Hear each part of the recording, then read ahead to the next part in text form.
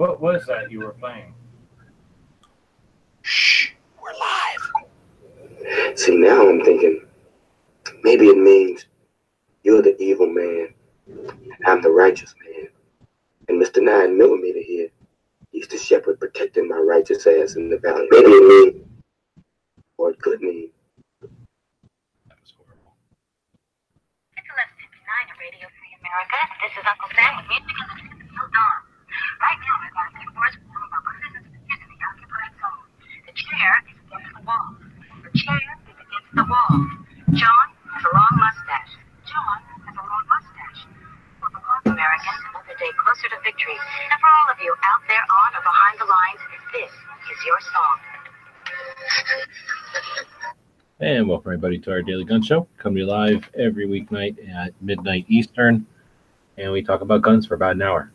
So today we're doing a very controversial topic and going off the rails a little bit, because normally on Mondays we talk about behind the scenes and how to use social media, and people might be getting a little sick of that because we've been talking about it a lot for good reason. People have been getting jerked around, but I figured do something different today and talk about 9mm. So kind of butchered the beginning there, but that's what you get for nothing, because a lot of you aren't paying nothing for this. So we got people joining us. I'm locked on Dano for some reason. We've got Psycho Camp jumping in from Connecticut. Thanks for jumping in. Hey there, and I apologize for all my senators. I had my thing turned up really loud. Then we got Dano jumping in from Illinois. Just call me Mr. 9mm. There we go. And then we got Ted jumping in from Nevada. Thanks for joining. Good evening to everyone. I'm down here in Arizona, so we got links out to a couple other people over on the Gun Channel side, and what that means is we are broadcasting on YouTube, and we are simulcasting over on GunChannels.com. It is a community we built 5 years ago now, and a platform where people can get together and chat about guns, post stuff like this, or all kinds of different kinds of content, programming, photographs, videos, whatever. So it's a way we can collaborate on projects and keep the word out, or get the word out on stuff that's going on that matters. But tonight we're taking a break from anything that matters, I guess, and I figured we'd talk about 9mm. So I want to start the show out with this: what would happen if there was no 9mm? What would the world be like? Anybody want to take a stab at what would it be like? Sure. We would all spend more time perfecting other types of ammo like 45 and whatnot in our firearms instead of wasting our time with 9mm. It would be a Tokarev world. Oh, you think 9x25 would be? That's what Tokarev is, right? Yep. Maybe is Makarov. Oh, not Makarov. Tokarev. I know, just to differentiate it. 9x18 is the shorter one, so that's Makarov, the smaller gun. 9x, what did you say? 9x20? 20 or 25. 20, yeah, 25, I think. Almost neck down. That's a little guy. Good. Much larger pistol is what that's what I was saying. So that's how I remember the two. Is 25 is the Tokarev, it's the bigger gun. 18 is smaller than 9mm. It's a smaller gun. But anyway, you would say that the Russian calibers would win, Or Brownings. so meaning 30, 380. That's a Browning caliber. Cartridge, so it's going to feed well. It's also a slightly longer cartridge, and so it can get velocity if that's what you want. So it's the perfect round. It's going to feed well. It can go fast if you want it to. You can download it if you want it to. It'll do anything. You don't think 357 is a better round? For what and where? What are you talking about? Revolver and a revolver. For self-defense. But in a pistol, it makes a huge frame. Makes a huge gun. Well, 9mm is a pretty short-range item, isn't it? I mean, Well, gunfights are short range usually. yeah. And a bottleneck cartridge is always going to have less inherently feeding issues than a straight wall cartridge. Because you're saying Speed ramps. do the ejection, because going in, it would think it'd be easier. That's what I mean. The bottleneck cartridge would go in easier. But it might have trouble ejecting because it's got issues with expansions, necks, and blah blah blah. I guess not as compared to a 380. I guess if you're going to compare to a rim cartridge, I guess I would agree because there's less to grab there compared to a 357. So where'd this 9mm come from? Like 1908 or some stupid year, and then a bunch of Nazis made it and used it in the Parabellum or the what is that thing called? Why am I drawing a blank? Actually, it existed decades For war, right? decades before there was anything to be known as the Nazis. Nazis were born, right? Born out of people, and those people invented the 9mm. That's all I'm saying. People also invented the 357 Magnum, but we don't lump them all together. Well, those are good people, though. Anyway, so 9mm When did we go metric? back in Germany. What is it? The P38 was the first 9. It was made for the gun, right? It was made for that broomstick. No, the hell, why can't I remember what the hell? The Broomstick Mauser originally came with a different cartridge. It was retrofitted to the broomstick. I'm saying the wrong gun. It's the Nazi gun or whatever. You're thinking of the Luger gun, and then there's the Broomstick Mauser. The Luger, I think, is what I'm thinking of. Isn't that what it was invented for? Well, that's what it's typically called. That's its alias, right? And it was designed in Germany in 1902. But I thought originally it was the 7 years before the First World War. Okay, So it probably caused the First World War. Didn't the guy get shot with a 9mm? no, that was a 380. He got shot with a Browning's gun. He got shot with a Browning, yeah. 380. A Fabrique Nationale version of a Browning Yep. gun. But okay, so I'm just trying to put a time frame on it. So basically, before the First World War, and 9mm would never happen. So we'd be left with the Browning calibers, 380 and 25, I guess, and then 45 wasn't around until 1911. So 08 or something. So there was other revolver calibers like Ted Keith's. Elmer Keith's contributions. Elmer Keith, we're talking pre-World War I. That dude was like Sorry. a couple minutes ago. He's like contemporary, yeah. But remember, the 9mm Luger, they were looking for a compact round that was lethal at only 50 meters. In Germany at the time. 150 feet, that's all they were looking at. Well, 160 feet, whatever. Like, just you got to round off all those little parts of a yard that don't count. So trench gun type of thing, or before? This was before the trench warfare was a thing, right? No, I think you're right. I think it was just for up close and personal, pistol stuff. Yeah, World War I didn't start till 1914. 30 years before the Nazis. So the Nazi was 30 years old being born when the 9mm was being born. I don't know why that's such a reach for people. It was made by the people who made Nazis. So. But it was not made by the Nazis. Well, let's put it this way. 9mm existed before the Nazis. You all agree. So I'm going to start saying the 9mm created the Nazis. How about that? So I came in a little late. I apologize. Do you want to know the first pistol specifically designed to fire the 9mm, or the first pistol the 9mm went in? Oh, I guess I was just trying to put a time frame on it so we knew when to delete it from the timeline. Because what we're talking about is a theoretical world without a 9mm. At least that's what. Because, yeah, the first gun that the 9mm went in was the Luger, and the first gun designed specifically for it was the high power. That's what Google's saying, at least. Oh, I see what you're saying. Yeah, and if Bob was here, he's not here to rip that in. That's a thing. But that was because Browning that's why he died over there, because they made him do that. There's Bob, probably.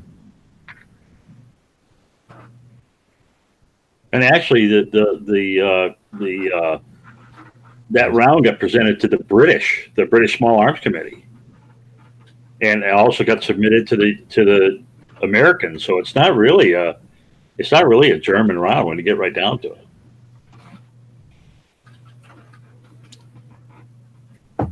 The other gun you might have been thinking about, G. Webb's, was the Walther Model 6 of 1915. Yeah, I was definitely thinking the Walther, because basically the Walther story is Walther was making rifles, finding his business making rifles. He successfully sends his kids off to college. And his one son came back from college and said, "Hey, Pop, we should make a semi-auto gun." Like, all right, let's roll up our sleeves and do it. And together they made the first Walther. The rest is history. And the big dog pistol cartridge back then was a 32. Right, because remember, we're talking Europeans. People are just Yeah. down like, 6.5 or something like that. 5.6, 6.5. I don't remember which one it is. Which explains why they had 16-shot revolvers carrying calibers like that. Yeah. I don't know if I've ever seen, let's get crazy here. Have you guys ever seen any kind of in-depth kind of research where they would have talked about, and I've seen this kind of stuff for the 45, the development of the 45, right? The reasons why, but I've never seen like, was it that people were using those little puny calibers, or was it just that by brandishing or by having possession of a firearm was enough to scare people off at the time because it was, was it the need for firepower, or there wasn't the need for firepower? I guess is what I'm saying. Is that why they didn't really develop the big stuff until later? To my knowledge, That's a huge distance when you get right down to it. Well, they did have big stuff. It's just not in a semi-auto loading. They had it in revolvers. Wasn't the 9 originally an execution firearm? Probably. It sounds like the kind of.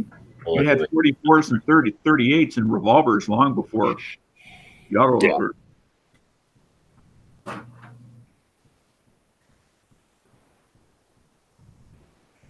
No, I think that was a lot of police departments and like MPs and stuff in the military. They give a guy a gun that's good at a moderate distance, but that would still end up stopping somebody if they hit them right, though.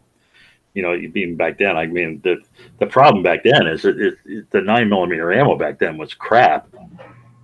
oh yeah, I mean, the reason the 9mm works today is because they put so much effort into redesigning the projectile to be more effective.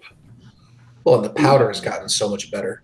Let me throw a question out there. Do you think it's possible that that they kept it that way intentionally so that if somebody had a negligent discharge, it would be less likely to travel some distance and thus hit an innocent person versus if it went, a couple hundred yards and fell to the ground?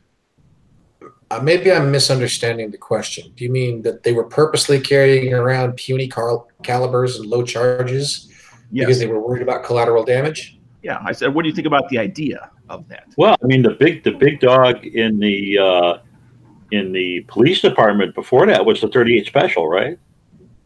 Which is a fairly, when you get right down to it, it's a fairly weak round. Yeah. Well, I'm assuming they were still carrying revolvers in the police force. Yeah. I mean, I have advertisements from 1911 out of newspapers specifically to police officers to buy revolvers. In fact, I think I showed G-Webs those. I'm confused on the caliber situation because, I mean, in a war situation or whatnot, our firearms use 22 as a caliber. We have in World War I, it was fought a lot with like 22 long rifle. And today we use 223. So I don't know.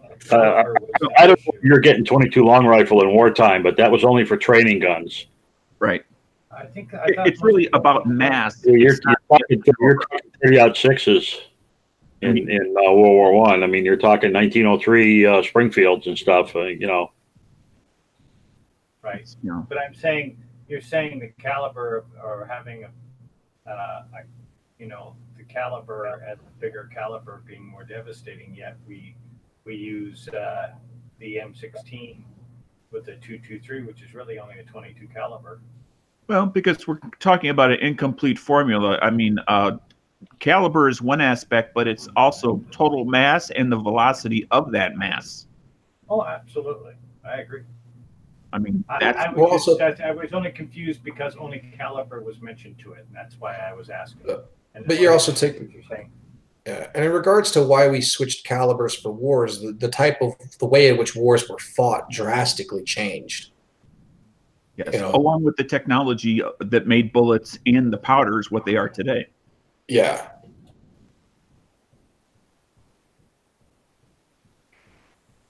I mean, the whole reason they went from fixed machine gun positions to walk and spray was because of the change from trench, getting away from trench warfare. Because, as soon as they had the effective tank, trench warfare was gone. That was the end of that shit. Oh. Walking fire was only performed in World War I, as it was a failed idea from the start.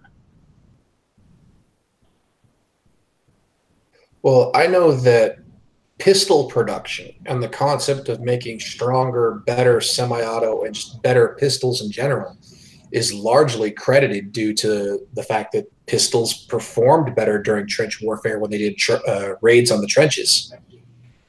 And so there was this big push for having because a big old rifle was difficult to wield when they were invading trenches, and a lot of soldiers, they realized, would do better off with a more powerful handgun. And that's where a lot of that production came in.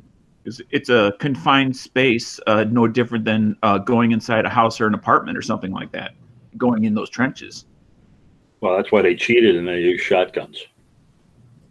Which the Germans called us, what did they say? We were barbaric? Yeah, we were mean.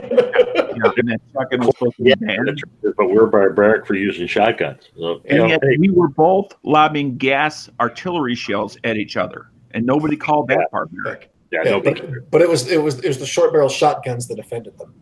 Yeah, right. Not the poison gas. In order to play host here, where we started out with the origins of the 9 in order to remove it from the timeline. So coming back to modern days, would we have gone smaller? The things like the small Glocks and things being in 380? Or would we have just gone full 1911 45, small guns with big 45s in them? Would it have gone 40? 10? I think the intermediate size cartridge, I sort of agree with Dano. I think things like the Tokarev and the Makarov probably would have been even more popular if there had never been a thing called the 9mm. Especially the Tokarev. I mean, that's a hell of a round. I love that thing. And another one I'll throw in there is it would have pushed for the development, or I should not the development, but the acceptance of what I'll call the rimless 38. When I was in the military, I was a medic, and we carried a 45. And they trained us that the 45 was designed that when you're working on a patient, someone comes up, you knock them back with the 45. You're knocking them away from them. The supposed German version of that was supposed to be the 9mm, something at a close range that was able to knock somebody out of the way for you to continue performing your duties. Yeah, well, that's a lot of horse shit too, because anybody, that's the whole bit about stopping power and knockdown power and all that, and that's been proved so many times. It's not funny. It's just like a bayonet. A bayonet will go fly back 14 feet. Somebody. A bayonet won't push anybody backwards. Well, I think that the science behind it, obviously, we all know is wrong. But it does that to the wording and the phrasing and the military requesting something like that be built. That sounds exactly like the thing to be designed. And that's the designers, of course, gave us the 45 and so on with that goal in mind, I think is what. And then they just never corrected the science. Right. I think that they just simply misspoke when they said knockdown power. What they actually meant was more lethal, instantly lethal. Yeah, single shot stop. Yes, that's what they meant. Although that's clearly not what they said. I think that if you took the 9mm out of the timeline, they would have developed the 10 sooner. And instead of getting the 9, they would have rushed to the 10. The FBI would have gotten a hold of it at the same time period, and then we would have still ended up getting the 40, and then 40 would be the new 9. You don't think that the terminal ballistics of the 38 would have pushed the development for a 38 rimless cartridge? I'm No, not gonna three- say, Would end up with a 357 SIG. Why go to a 38? yeah, I was gonna say, if anything, I think the 357 SIG. The Well, only reason I either think- one of those, they're both based off the same basic. but the problem is they're bottleneck cartridges. Manufacturers. But if you went with a straight wall 38 and just changed the type of rim on the cartridge, that would work in a semi-auto. You just had to get the acceptance of it. I wonder if it would have made the 40 more popular. Exactly. No, and I agree with that. I just think that my vote. The reason I think the 357 SIG would have had issues is because manufacturers classically had hated bottleneck cartridges for handguns. And I think that you're right. They probably would have tried to do some straight wall 38, but that would have been found to have been weaker potentially than carrying a 38 special in a revolver, given the manufacturing capabilities at the time and like the fear of frames on semi-autos. And I think that would have pushed the development of the 10 sooner, which of course would have led to them falling back to milking the 10 back to the 40.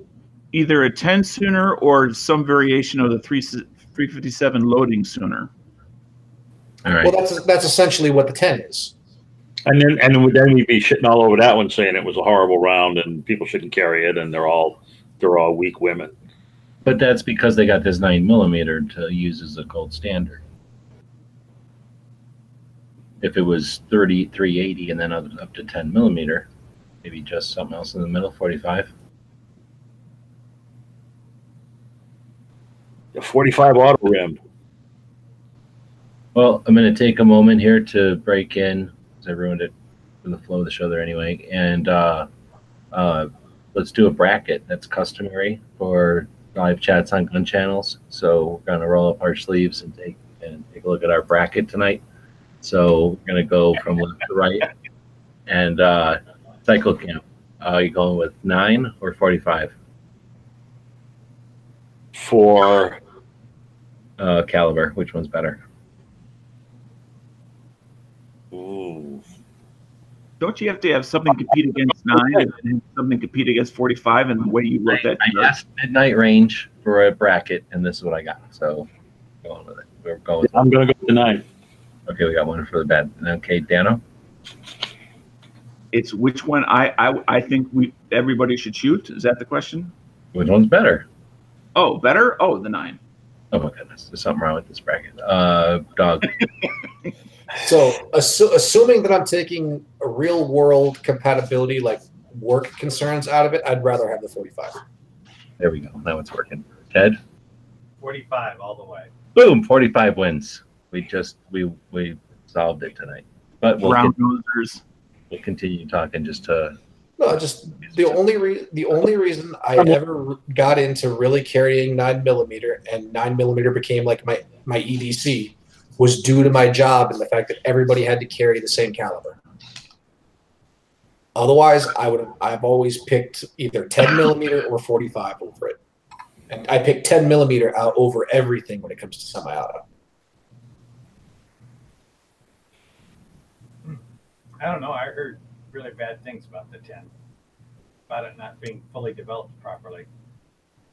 But then again, I'm not an expert, so I don't know. Well, come on. We're going to sit around. So now we're going to put 9mm back into this. We're going to put 2 timelines down. One, say add a timeline that has 9mm in it, and then another timeline, our alternative timeline that we're coming up with tonight with no 9mm. So, I tend to agree with Dano. I think they would have worked on the 38 or /357 and made that into a rimless cartridge. Yes. Because you take the advantage of the 357's power. They're roughly the same bullet size. I think somebody, two or three different people said they were almost the same size, like, .355 or something like that. Or somebody said they used a 357. Al Glider or Gilder said they used 38 short. I never seen a 38 short. 38 special, 38 super, 357, and 9 all use a 357 size bullet. Yep. And I think that would have been a good compromise between like Dano said, not using a neck cartridge. To get you a straight wall cartridge with a little bit more gas to it. So I think 357 is awesome. Personally, I think if you're going to, that's why you only gave me the choice between 9 and 45. But if you'd have put 357 in there, I think the 357 is the way I would have gone. Because that's a hell of a round. Yeah, it is. Yep.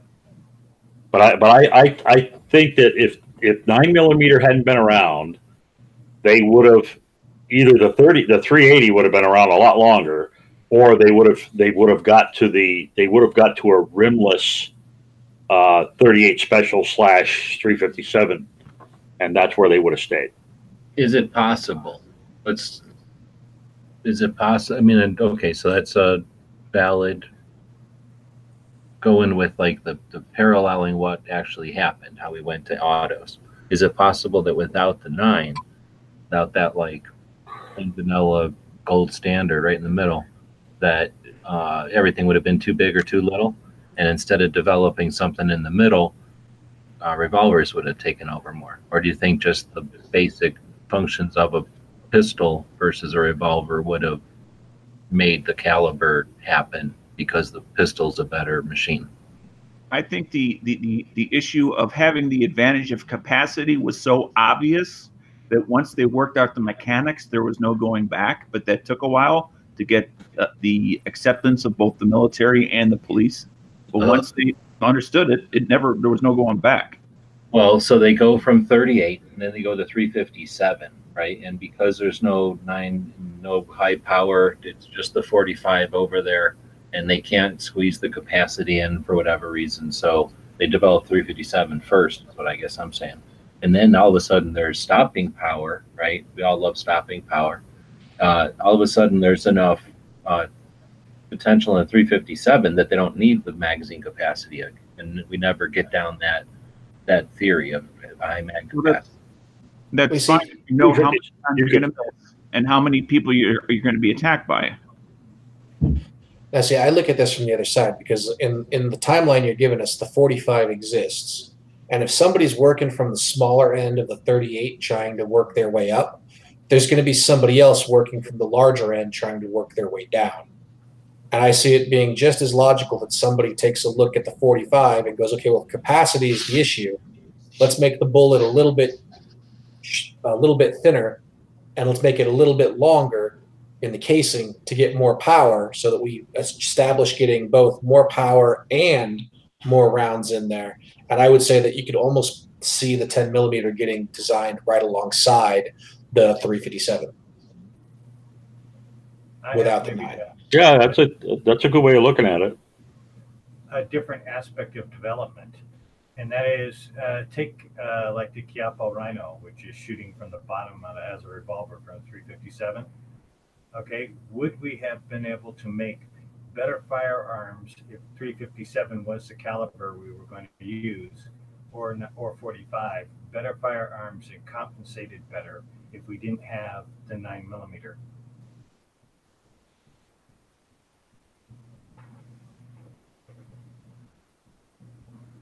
And I think that's kind of what I was asking before too. It's like that one, I'm trying to figure out where that gap, like if you'd removed it, you remove the high power and then you remove like the Glock and some of the guns that made the 9 what it is, then people would have never gone from revolvers, and then they may have gone from 38s to 357s only and been like, we got 7 rounds of 357 and we're done.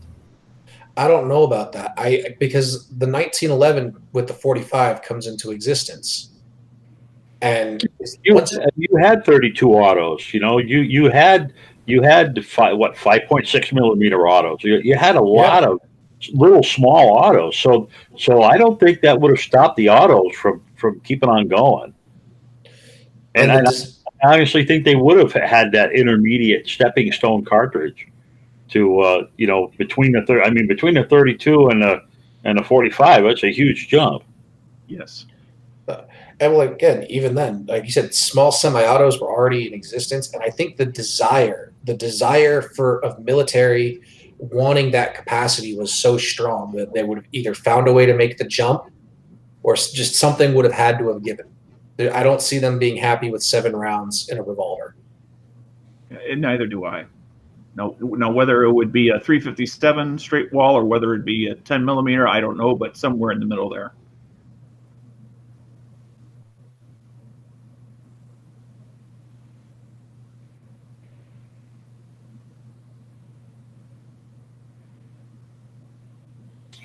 Is it possible that without the evil 9mm round, the world would have just been a more peaceful place? Like the Nazis wouldn't have been created by it, and then there wouldn't have been a World War II, and everybody would have got along. We would have been on the moon and prospecting Mars for gold. No, because most of the guns that were used in the First World War and the Second World War were full-sized rifles. You know, they were full-size battle rifles. They weren't using that little 9mm happy horse shit. Using your logic, if John Browning was never born, the prince in Austria never would have been assassinated, and World War I never would have started. That's a good point. I don't think any of that. I think if even looking at like Antifa and stuff today, we have a capacity as humans for violence. So we're gonna fight wars, and we're gonna use that no matter what the hell we have. If we're using stones and swords, we kill just as many people.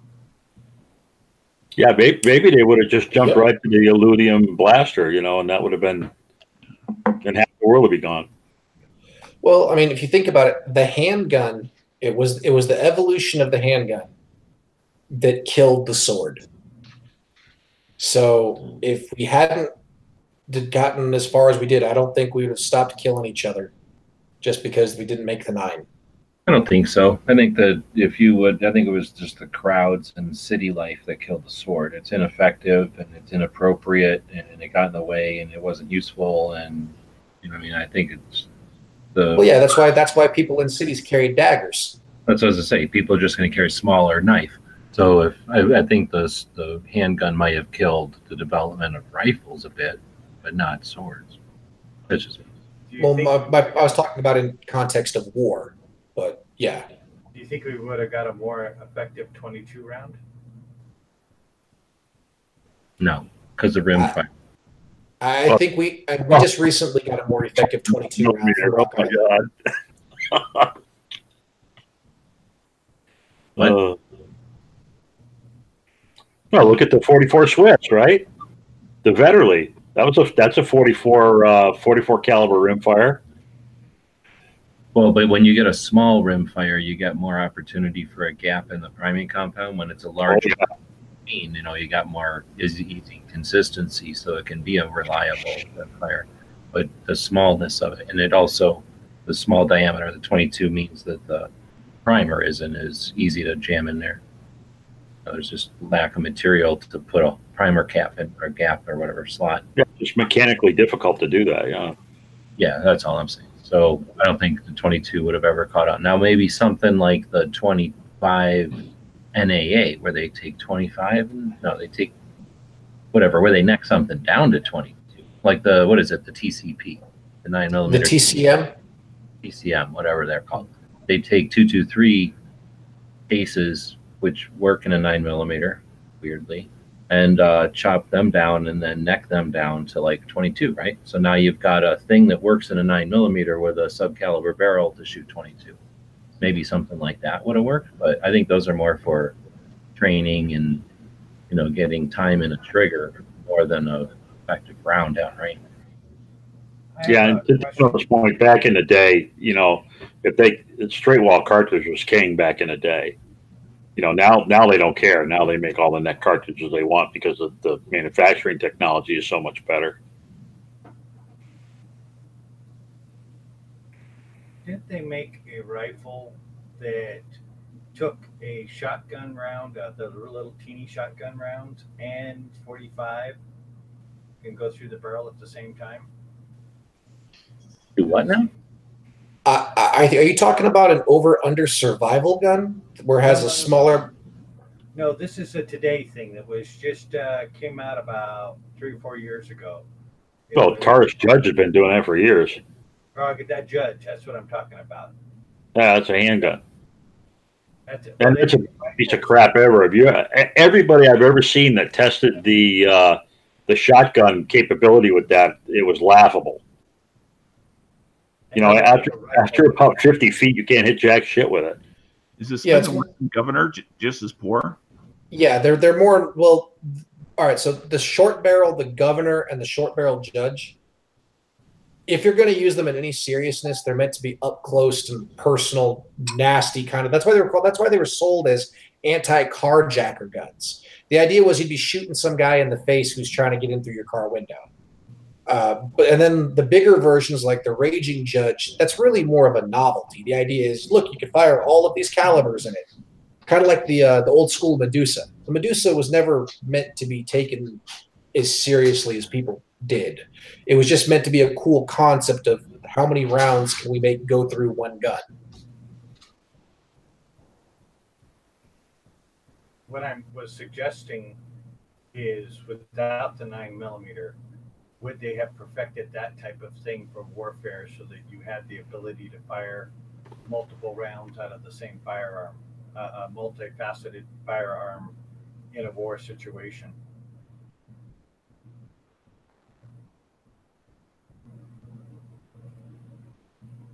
I'm not following. In other words, one of the things that they made, like your M16 takes a NATO round. Your 9mm stuff that they use, they have like a NATO round. Yeah. So that the rounds are interchangeable over different militaries. Would they, without the 9mm, have made something like a rifle that did multiple, shotgun and rimfire cartridges out of the same thing, so that it was a more versatile weapon for more versatile ammos that could be used in a field situation, in a wartime situation? Well, I kind of take what you said there in two different directions, because I feel like no matter what, there would have been some form of standardization among militaries, like NATO. They just would have picked something besides the 9mm. But in regards to firing multiple calibers through one weapon, there's always been guns designed on some level that have done that through history. I was talking about, them making a heavier development on that side for, the common fire. What would the AR look like without the 9mm? Even though the AR was not a 9mm weapon, it would have changed the interchangeability with other NATO rounds. Okay, if we didn't have the 9mm, it would have changed everything that we had as well, become compatible. Well, but see, what you're talking about isn't about whether or not the round existed. You're just talking about if we had never standardized. We could have standardized with anything. It didn't have to be the 9mm. I think you're right.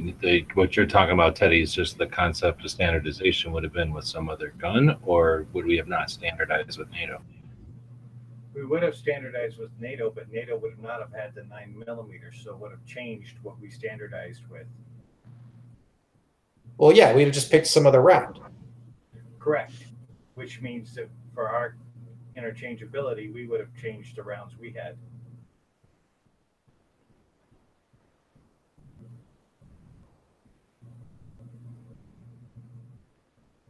I'm just saying, without the 9mm, it might have changed a whole lot more things than we think about when you talk about trying to have interchangeability and everything between your rounds across different platforms. But like the 9mm development doesn't change the 5.56 development. It doesn't change the 308 development. None of that is altered. We would have done the same. I would think we would have been in the same trajectory with 45 ACP. We would have never just changed. 5. Yeah. Okay. Just a thought. I mean, they're different tools for different purposes. Well, I think you said I don't see the 9 need. millimeter metric garbage being thrown in there and us making us have to cooperate with a bunch of stupid Europeans. Then maybe we would have been free to develop things, like a bunch of free people, and it wouldn't have been a bunch of mines. It would have like with other guns. But like they're saying, we would have just been like, all right, let's all use the 45, and they'd have been like, all right, even though we can barely lift those guns up, we'll use the 45s with you. We would have still had to deal. Well, keep in mind that Europeans are little people. Tiny people. Well, that's how when they made the movies about no, actually they don't watch us anymore. They can't watch us because of their little laws that say that their information is part of their human rights or whatever. So good luck trying to make the entire internet change. But anyway, they don't really watch us anymore.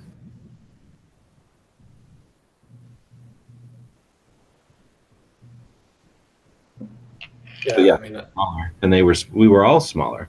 I was at Dragon Man's checking out his museum. Everybody should go there. Awesome. One of the things he's got is a lot of uniforms. He basically has every uniform from World War II on mannequins there, amongst modern stuff as well. But the older stuff, when you look at the mannequins, he even pointed to say he has to modify the mannequins because their feet were smaller, their heads were smaller. They were just smaller humans back then.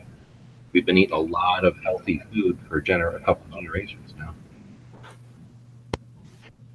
That also makes me wonder, are the Russians still smaller? Because they used to be just as small as the Europeans. the Russians got big and Most quickly. Russians I know are big people. Same as I mean, the average Russian. I mean, obviously there are big Russians. There's always been big Russians. I don't mean there's Spetsnaz units. I mean just like regular army. Who's the Google I don't know. master? Somebody there is a Google master who would be able to tell us that. I never paid attention all the times I was in Russia.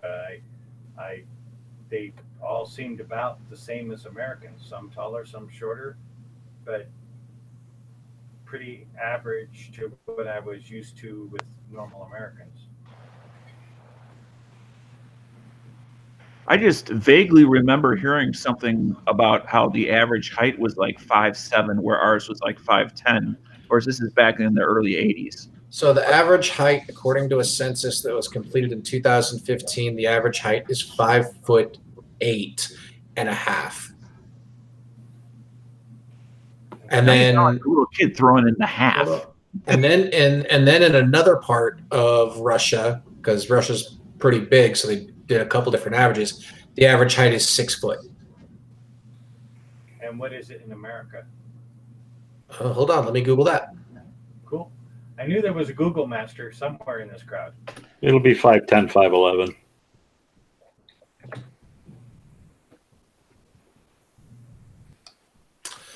And you're right on the money, 5'10", 5'11". Yep. Just about the same as what you said for Russians, right? Well, the Russians are I said 5'7". The Russians are basically right below us and right above us. Yeah, and they're 5'8", but in the good places with the real food, they're 6 foot. Yeah, so we're literally right between their poor and their wealthy, I guess. Yeah. All right, so we don't spend too much time giving the communists a bunch of attention and free publicity. Why don't we put this question out there? This is going to be a tough one, and I'll understand if people feel the need to leave the chat after I put this out there. But would there still be a Glock if there was no 9mm? Yes. There are many Glocks. Now there are, but would there still, whatever the transition of events and alignment of stars that needed to take place, and the assortment of guns that he had to choose from, would he have developed a Glock? Would he have been 45, there's no way to contain this kind of firepower in plastic? Well, in fact, the first Glock might have been a Glock 21. No, that's what I'm saying though. Maybe if it wasn't, maybe he said like, "Oh, this is too big a bullet. I can't contain this firepower. I'm going to forget this whole idea," and then nobody would have even developed it ever. I think he was a man looking to make money, and and because he had obviously the drive, he would have used whatever cartridge the army wanted to use that would, and in order to sell his gun. I don't remember which one of the many things on Glock I've read had this source in it, but apparently when Glock first started the concept of making his gun, he actually started with a larger caliber. I can't remember what it was, but he actually started with something more powerful than the 9mm, and then he worked his way backwards to the 9mm to make the platform. So it's possible that he would have stopped at something like the 45. But then the question becomes: would the Glock and 45 have been able to get through the trials due to the fact that the Glock and 45 isn't as easy to shoot as the 9? It might have failed accuracy trials given the time. You went down a Glock and a 38.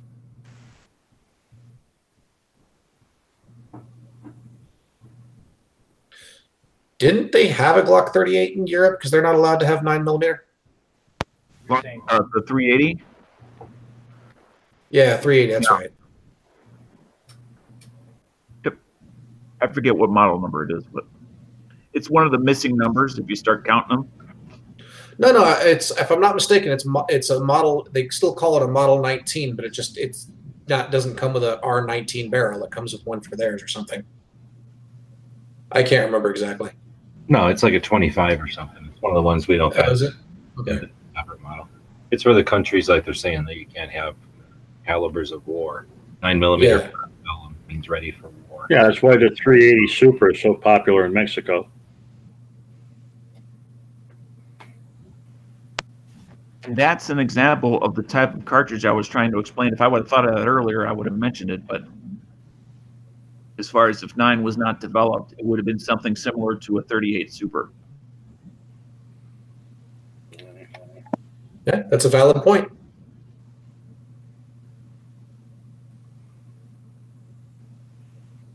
All right. What other ways can we examine a world without the 9mm influence or whatever? I wonder if the subguns would have come around that quickly. Well, I guess because they were using 45s and submachine guns before they were using 9s.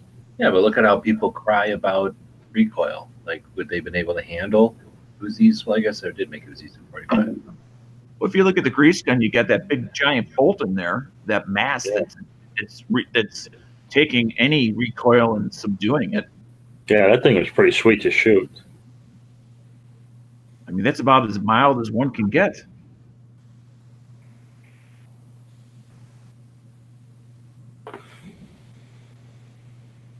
Oh, that's actually, it's somebody, Dead Horse just put it out there in the chat. This is an interesting thought. If they hadn't developed 9mm and hadn't started relying on 9mm, what would have happened if they developed something else that had been superior? Would have they still lost? Yeah, they would have still lost because again, 9mm is a handgun cartridge. Germany didn't depend on the 9mm as a battle rifle cartridge in World War II. Nobody was using. I mean, they weren't even using medium caliber cartridges. That's a good point. Later, that's a really good point. I mean, a monkey can throw his poop out of a tree and develop a better caliber than 9mm. But you're right. But you're right. The Nazis doesn't matter because they weren't running around shooting people. It's for I was more or less trolling the idea that G keeps saying that the 9mm made Nazis. That's all. Right.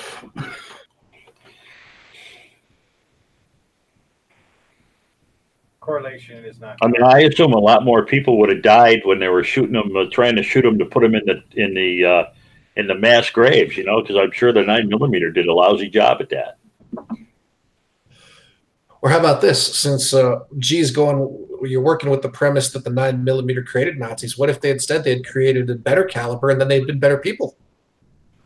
That's what I'm saying. If they would use the wholesome caliber, then they would in peaceful, loving culture over there. No Nazis would have ever happened.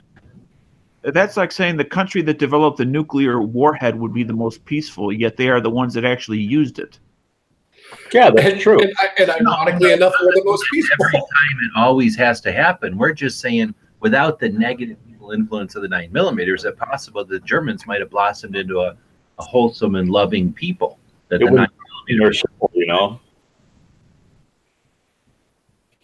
they could have been the binding part that kept Europe together through turmoil. Yeah, I mean, the Swiss, you know, they didn't have no freaking 9mm, and they just tried to stay out of everything and mind their own business. They just wanted to make their chocolate. Because my thermonuclear weapon example holds no water. Well, No. I'm gonna put it like always this. has to go one way or the other. We're just saying, like, not just like every time somebody develops a caliber, it's going to be evil. Just the 9mm happened to be in it. Maybe it had influence on the Germans.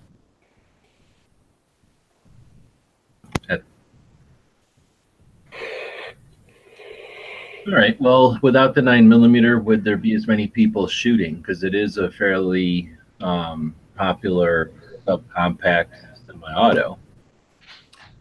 Yes. That out there, would there be a comparable 380 or something else? No, it'd be some straight wall cartridge. Yeah, I think we'd still be looking at 380 and 40, and we'd still pretty much be right where we're at. Yeah, and some people would prefer the 38 Super, and some people would prefer the 40. And I would make fun of both of them and tell them to grow up and fire the 10. Now, have they perfected the 10 yet? I've been shooting 10 for years and never had a problem with it. Love that round. Okay. I'll be honest with you. The only problems that I've ever heard them complain about the 10 was with the FBI stuff, and that was because the FBI had a bunch of desk jockeys who couldn't shoot worth a damn anyway. So, yeah.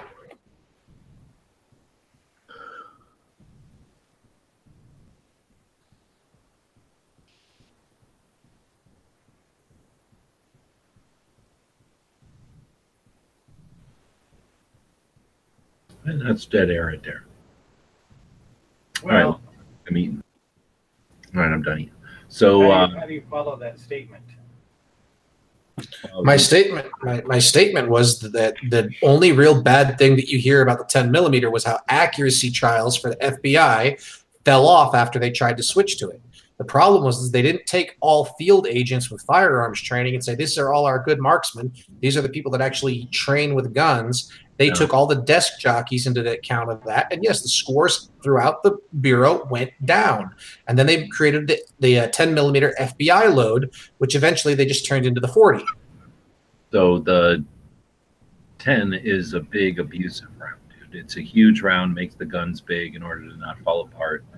Yeah, I'm not denying any of that. I'm saying there's nothing wrong with the round, though. No, there's nothing wrong with the round. But when you're talking about giving it to a bunch of people, when you start talking about these guns that are frames that have multiple grips or whatever, like, you know, the frame is like that internal rail system, and the grip is like really the lower, and you know, you can have the one frame and you could, you know, issue it with 3 different lowers, 3 different grip angles, or have straps or back straps or something that change grip angles, you know, all that. But now you're adding to what he said. He said there was something wrong with the round. I defended that aspect of it. Oh, okay. Right. So what we've established is without the 9mm, the FBI would be better shooters because they would be using the 10. No, I'm not saying that. I didn't say that at all. I just said that there was nothing wrong with the 10 and that the 10 got horrible press because of what happened with the FBI. I still think they would have ended up with the 40. I think if they just widely educated, you know, the troops that if you determine somebody's wearing body armor, only do headshots. You know, that's the kind of thing that I'm talking about. You know, it's not like just because 9mm is not there, we have to stay with the same paradigm and the same timeline and, you know, just change the caliber out. Things might have been different, right? Oh, we could have a whole. I mean, they could have created some weird caliber that doesn't even exist that would have been a replacement for the 9. Well, let me put this potential cause of events out there. So they never make the stupid 9mm garbage, and 45 dominates, and we pretty much, the 1911 dominates that. And gun culture, guns in general, just kind of stick with 1911s.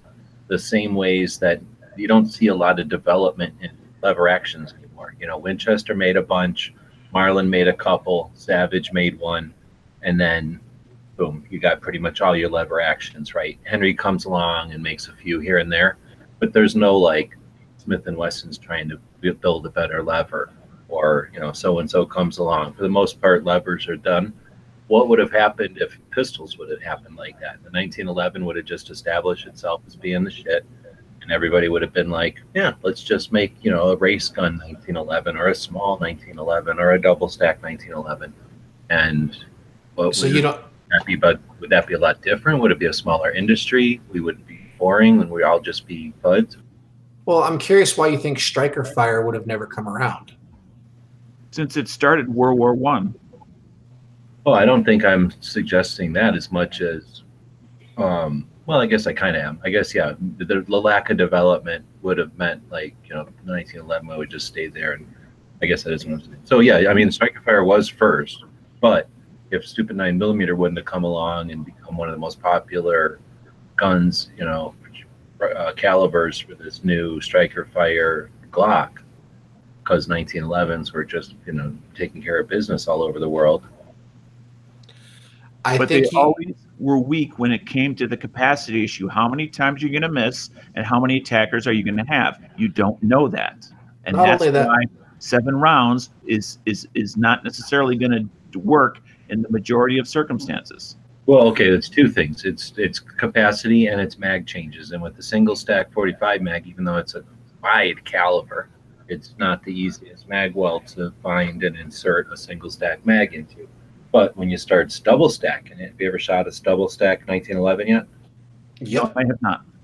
So you can imagine, you get a thing it's not quite as wide as two 45s, but they're double stacked, they're kind of staggered. So basically, what it gives you is a magazine that's double stacked with a kind of a wedge top, right? That goes up to the lips into one in the middle instead of 2 staggered. And then the mag well, of course, is much bigger. So now you've given yourself a couple or more rounds, maybe a round or 2 on a 45, depending on the grip length. But more importantly, you've given yourself a bigger mag well and a mag that has a wedge shape to it. So now mag changes are a lot easier on a double stack 45. I carry double stack 45 in Glock right now, and it's one thing I noticed even from my 40. It's like a big giant hole. And I got a giant hole I can jam in. The follow-on question I have to what you stated, and I don't have the answer because I don't know the numbers, is because people come with small, medium, and large hands. It's because you are significantly increasing the grip size. Are the vast majority of your, whether it be agents or soldiers or whoever it is you're supplying to, going to be able to actually reach and put their pad of their finger on the trigger? Or are they just going to be able to barely touch it? And I don't have the answer to that, but all I know is people come with different size hands. No, that's a valid point, and I think that's probably one of the reasons 9 sits around being lazy and sitting where it's sitting, because it's so short, and that's why the 10s and stuff definitely fail, because the 45 is a nice spot for that, because its length, overall length, I guess, isn't so wide that it stops it from being a double stack. It can't be a double stack as much as a 9mm, but you can still double stack it and get a little bit more into the mag than Browning ever bothered with. Well, I think first off, I think striker fire still would have come around because there's still that market that wanted to get rid of the exposed hammer. So that still would have been created at some point. They might have just been metal framed. More so, we've never maybe gone to the polymer soon. Have you ever seen a striker fire 1911? A 1911 with no hammer? I thought the striker fire was 1903. Well, no, but I mean, in the development of the 1911 at the Browning Museum, there is an example of a 1911 okay. fire that he developed and decided to pass on. I got a picture of it. It's kind of neat looking. Well, my point was is I think the biggest thing that would have been a desire for them to want to find something adequate, you say that in quotations, and smaller, wasn't just the capacity of what's in the magazine, but I think it comes down to a logistics game with the bean counters. How many rounds can they ship? How many rounds can a soldier carry? How much is it going to cost them to move that product? Yeah.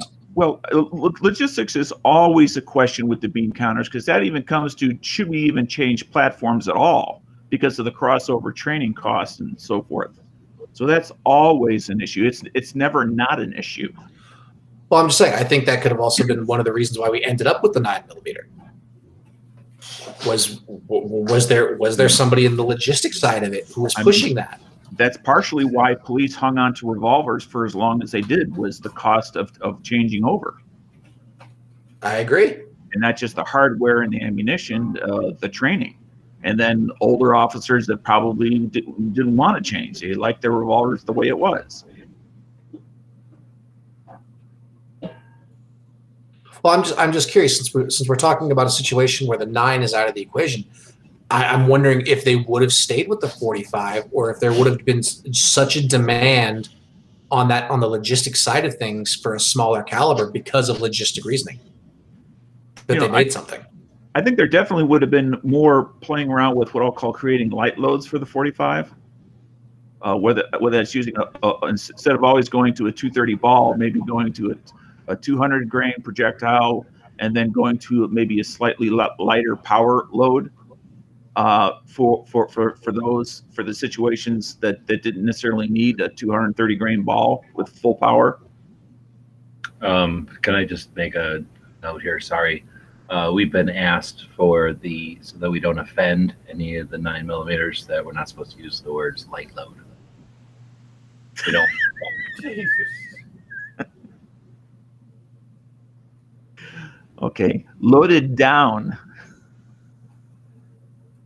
Reduced powder load. Are you trying to say people that use 9mm are light in their loafers and you can't mention that? They're lightly loaded. It's just a fact. That's all I'm saying. Okay. Go ahead. Sorry to interrupt. I just didn't want to offend anyone. God. I am so glad I live where I live. I don't have to worry about that shit. There is no political correctness.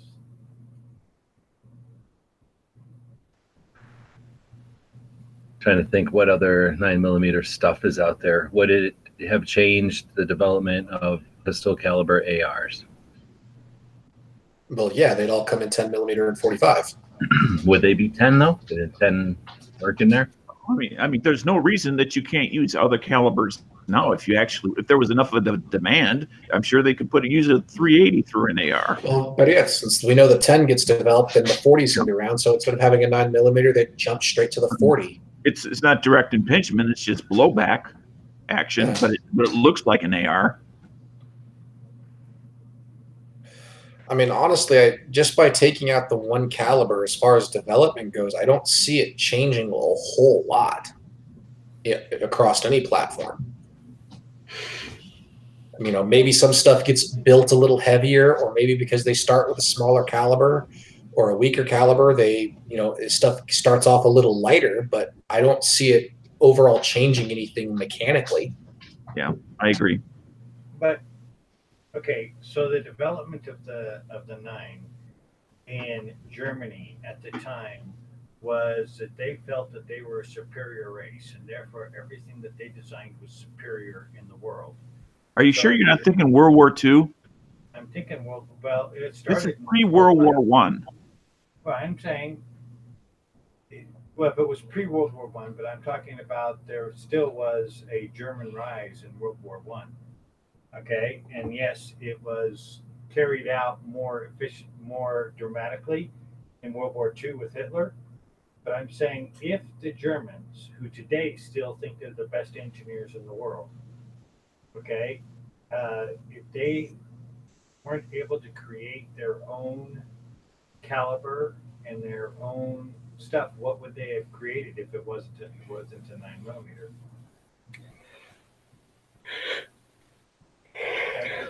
So in other words, even if we take the timeline and remove 9mm from it, the Germans were still going to make something. So what would they have made instead of the 9mm? Correct. Something that they felt that they had to change it from the calipers we Well, had. Before They they would had, have, didn't they have 7.62 in a bottleneck cartridge for their well, I don't know if that. That's a Tokarev. Tokarev's a 7.62 by 25. That's a Russian round, isn't it? Oh, well, Yeah. I'll The look it up. Nazis really didn't develop calibers as much as take over countries and take their calibers, right? Yeah, I mean, I'll play devil's advocate to that. Then fine. If they're going to create something, who's to say they just didn't create the 38 Super or some other 38 straight wall variant and go on from there?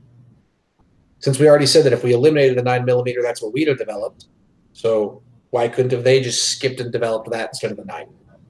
Okay, the original cartridge was 7.63 by 25 in the broom handle Mauser. So that's what they probably would have used other than the 9mm because I they see. already had it. That makes a good point.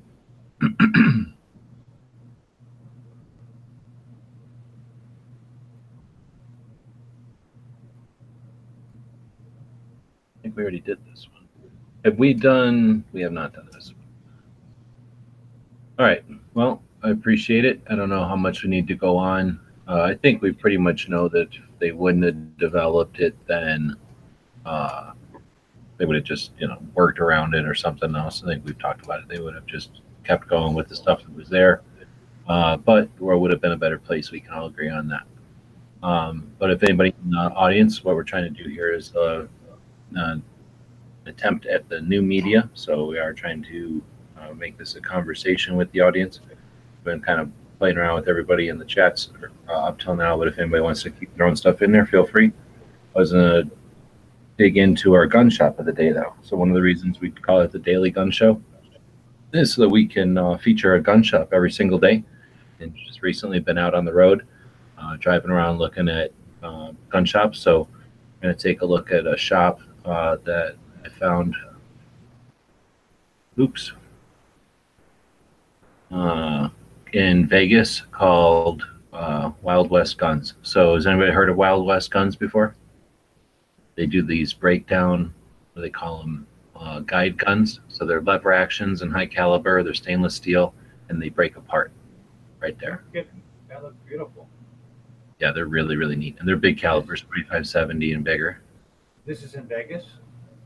Yeah, they're in Vegas. They started out in Alaska, and for years ever since I've been going to SHOT Show in 2006, I think, is the first time I remember seeing them. And then every other place I've ever been, NRA show, anywhere there's guns, they've been there. And they set up their booth and they do their thing. They're kind of unique. I think they originally started modifying existing probably Winchesters because they got side. Or no, that's Winchesters on the side. But then now I think they actually make their own. I don't really keep up with them, but I've always thought they were neat. And it's like I say, I see them all the time, and I just like the idea of a break apart lever action. It seems awesome, right? Do you have a link to that by any chance? A link to their shop? Yeah, I can get one. Yeah. So they've got, It's too cool. yeah, and then they're in Vegas, so maybe you get some kind of discount because you're in Nevada. So I just went to their Instagram, and then from their Instagram, I went to their website. So there it is. We'll throw that over into the gun channel chat over here. Okay, it's over in the gun channel site. Well, no, I'm giving it to you right here in the end as well. But I'm just explaining to the audience that might be watching up there what I'm doing as I flip through screens, and then I'll put it on the YouTube side. We only use YouTube because people on YouTube would freak out if we immediately started using gun channels, GunTube. But GunTube can broadcast and embed it over on gun channels, so we'll be going to GunTube soon. Here's a picture on their website, though, of what I was talking about. The gun breaks down into two pieces. Just super cool. Anyhow, so I visited the shop. Like I said, I knew they were in Alaska, and I knew they had something in Vegas, but I just assumed it was, I don't know, maybe a little storefront or something. But went in there. They have a big sign that says no pictures. I almost always ask anyway if the shop seems cool, and they said, "Yep, no problem. Go ahead and take pictures." That is up there so that just random people don't come in and start taking pictures. But anyway, they were more than happy to let me take some pictures, so I did. And it's a big place. It's a tough place to take pictures of. It's like a large building, I guess, a large room. So I went around and took some pictures from just some different angles. Let's see. They had some interesting used stuff there, like this old Colts conversion kit, and a lot of taxidermy. So a couple of used guns there, and this will give you some idea how big a place is. Big old standalone building. I didn't get a good picture of it because I don't have a photo. I'm going to have to try to pull it from my dash cam, but they also have some billboards in town. And Vegas obviously is a tourism town. So seeing billboards that say Wild West Guns and have a really cool picture of lever action up there is just cool. I like the idea of seeing billboards. It's that subliminal, just people realize that guns are part of our culture. And it's not in your face if they don't care. I mean, or if they don't, they're not into the guns. They're just seeing a billboard. Just like if you see a billboard for motorcycles or guitars and you're not interested in it, you don't get offended. I think having gun billboards out there is an effective way of keeping guns in society, and kind of a resistance against the agenda that the big media would like to push out there, right? So anyway, I think that part was cool, but I couldn't get a picture of their billboard. But anyway, that was a neat shop, and I would encourage people to check it out. If you're in Vegas for, in Las Vegas for any amount of time, it's definitely an Uber away from the strip. But if you've got a rental, it's just a few blocks off the strip, so it's definitely doable. If you're interested in just taking a vigorous walk, depending on the time of year, it's literally walking distance. If you're interested in taking an actual walk, it might be a couple of 3-4 miles. But anyway, Looks like you can order online as well. Gee, that's a gun shop that I haven't been into Vegas yet, so I thank you for sharing that. Next time I'm in town, I'm going to have to go visit it. Yeah. Right on. Yeah, you'll find it no problem. They got billboards and stuff, so they're all over the place. There's one nearby that we'll have to do a special show, or a show specifically for Nevada shops with both of you guys, actually, so that we can kind of cover some of the other shops in Nevada. This one's in Nevada too. Guns and guitars. Guitars and guns, yeah. I got a question for you. You were showing some lever actions before, and I thought I read somewhere that until Hollywood started promoting it for movie reasons, that there weren't really those big looped lever actions. I can't imagine why anybody want a looped lever action, really, except for maybe this size for mittens, because this one isn't huge. This is just larger for mittens or something. But the big obnoxious loop, it hurts. I don't know why people, and it doesn't work. I don't know why people want it. It's And actually, the guns built in the 1800s did not have those big loops. I don't honestly that, because guys were handy and they could melt metal, so they would make their own loops if they wanted. The Buffalo Bills Wild West show. Those were commonplace because of the trick shooters. For trick shooting. The loops were used for spinning the guns and things like that. Okay. So I know that they were at least in use for those shows. I don't know if they started it or anything, but and maybe that's because I can't remember exactly where I read this article, because it was talking about Hollywood and obviously those shows are part of what I'll call pre-Hollywood, but for entertainment purposes, for doing tricks and things like that, like the Rifleman is right. For if anybody remembers that TV show. I do remember the Rifleman. It was the only cowboy show at the time where the sheriff carried anything other than a single action. I love that show. And actually, that is what the large loop lever action was designed for. It was designed for cowboys. 1892 Winchester was the first large loop lever action. Okay, well, you say for cowboys, for you mean cowboys doing tricks or cowboys working the range? No. Cowboys, premier rifle for looking out for the safety of livestock. Interesting. If you're wearing gloves, it would be important to have a large loop. Yep, because most of those guys wore heavy leather gloves. Well, maybe a larger loop, like we were just looking at on the Wild West guns. Yeah. But what I'm reading here is I just typed in Big Loop on lever guns history. I found this thing from True West magazine, written in 2011, and it says John starts out with the question: John Wayne used a large loop lever on his rifles in several movies and TV's. Riflemen used it as early as 1958. Was it ever used in real life? Then there's an answer to him, and it says, I've never seen anything or read anything in my research on Old West firearms that mentions these large loop revolvers. Guns and Western expert Jim Dunham concurs, saying, I know of no historical use of the expanded size rifle levers.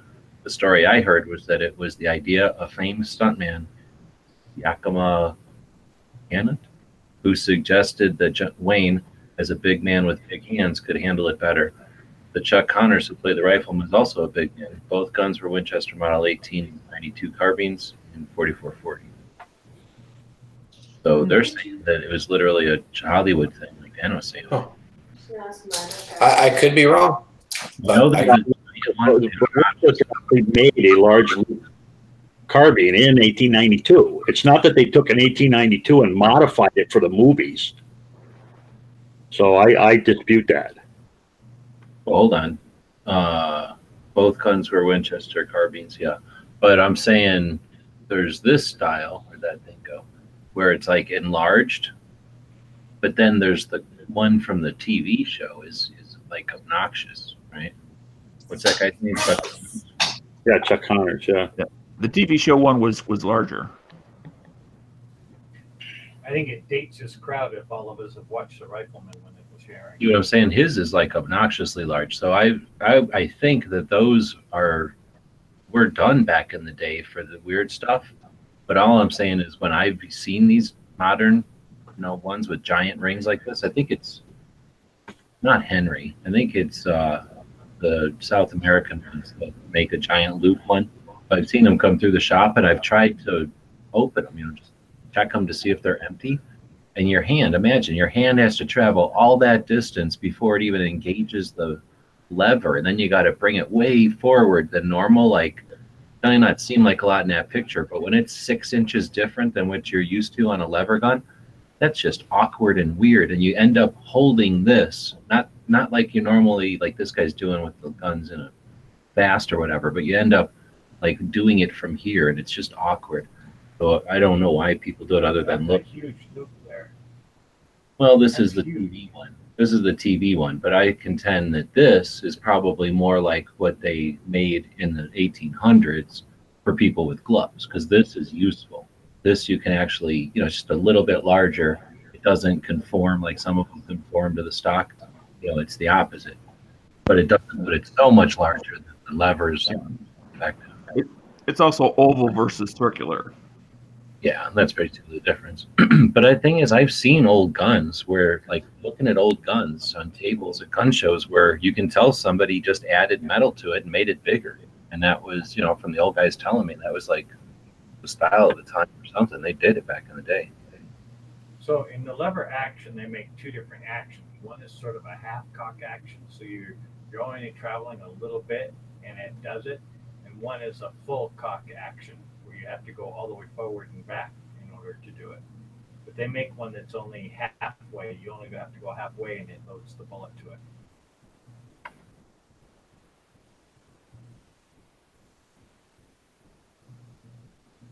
I cannot unsee that picture of that baby you put up there. That's not a baby. That could be insulting. That's just a 9mm shooter.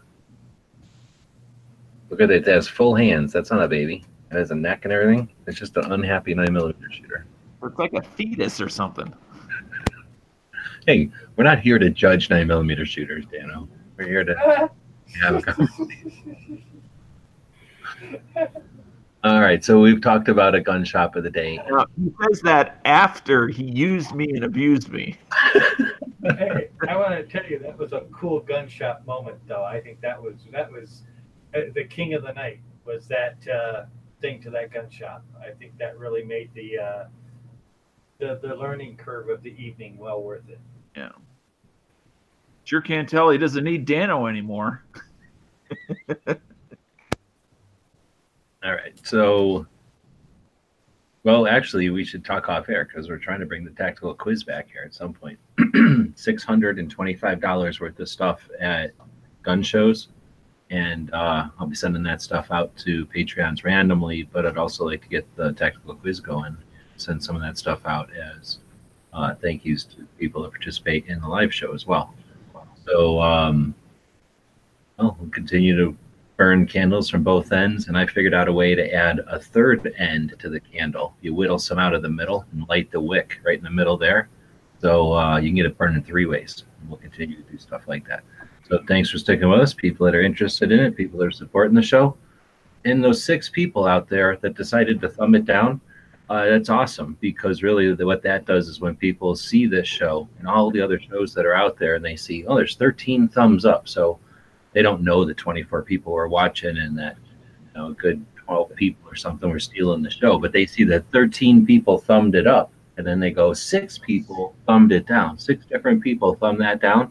So what I'm going to do is go watch that show, because I can't wait to figure out what's so controversial about what they said in there. So thanks to the people that thumb it down, all 6 of you. That really does help out our viewership. We've noticed our views go up now that we've had those people out there, that team of people that don't like the show. And thanks to the people, well, 13 of you at least, that thumbed it up. So with that, we'll say thanks to you guys. I know that Dog's got the book you just did. Ellis just showed. You got anything else going on to promote the book? Nothing too much right now. People want to check out the book for themselves or are looking to have a conversation about dog stuff, they can always go over to muscledogmafia.com, and it's completely free for them to use over there. And after they come there, they can click the link at the top of the page and go and join gun channels while they're at it. Right on. And you should do more of those things, because that's how, from what I understand, that's how the word gets out there, and book gets home, make a bunch of money. Another dog gets more chains. Process. Always need more chain, always need more dog. Ted, you got anything going on? Do anything awesome? No, I'm still a non-existent person. So Right on. I'll Thanks stay for that way. Maybe Right in on. about 2 more weeks, I'll become an existent person. Well, right on. Thanks for jumping in. Interesting to have your input into the show. Well, And it's always fun. You guys are great. we got Cycle again. Thanks for sticking up being up so late. It's got to be pretty late for you out there. And it sounds like you guys are saying we're about to switch time things or whatever it's called. This weekend. Saturday into Sunday, I think, right? So then, I don't change. So for me, I got to figure it out. So I don't know if that means I'm going to be flipping to where it's earlier for you guys. Well, I guess it's always the same for you guys. If it's at midnight Eastern, it's at midnight Eastern. For me, it's going to be 9 to 10, and I don't remember if it's flipping. I guess it's flipping from 9 to 10, so it'll be an hour later. We turn No, it'd be an hour earlier. we turn the clocks back. We fall back. Yeah.